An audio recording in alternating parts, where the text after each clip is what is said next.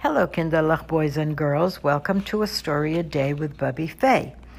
The book we're going to read today is called Quarters and Dimes and Nickels and Pennies, written by Baila Olidort, illustrated by Norman Nodel, and published by Kehot Publication Society.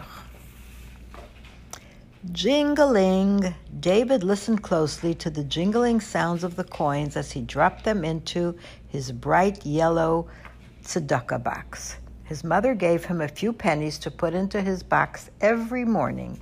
That way we can begin each day by helping people who have less than we do, his mom said to him.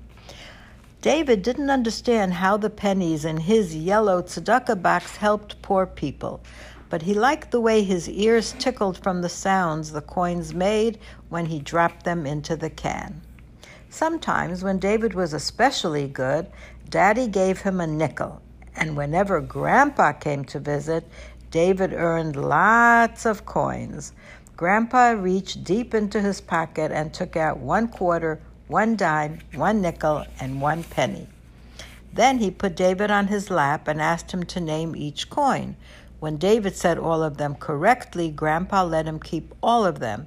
You must always use your money for good things, he told David. David knew that it was a good thing to put money into his tzedakah box, so he made sure to do that with some of the coins that he got from his father and his grandfather, and he always listened to the jingling sounds. One morning, as David was dropping some pennies into the tzedakah box, he didn't hear a sound. He lifted the can to see what was wrong, and oh my, it was so heavy he could barely hold it. David's tzedakah box was filled to the very top. On Sunday,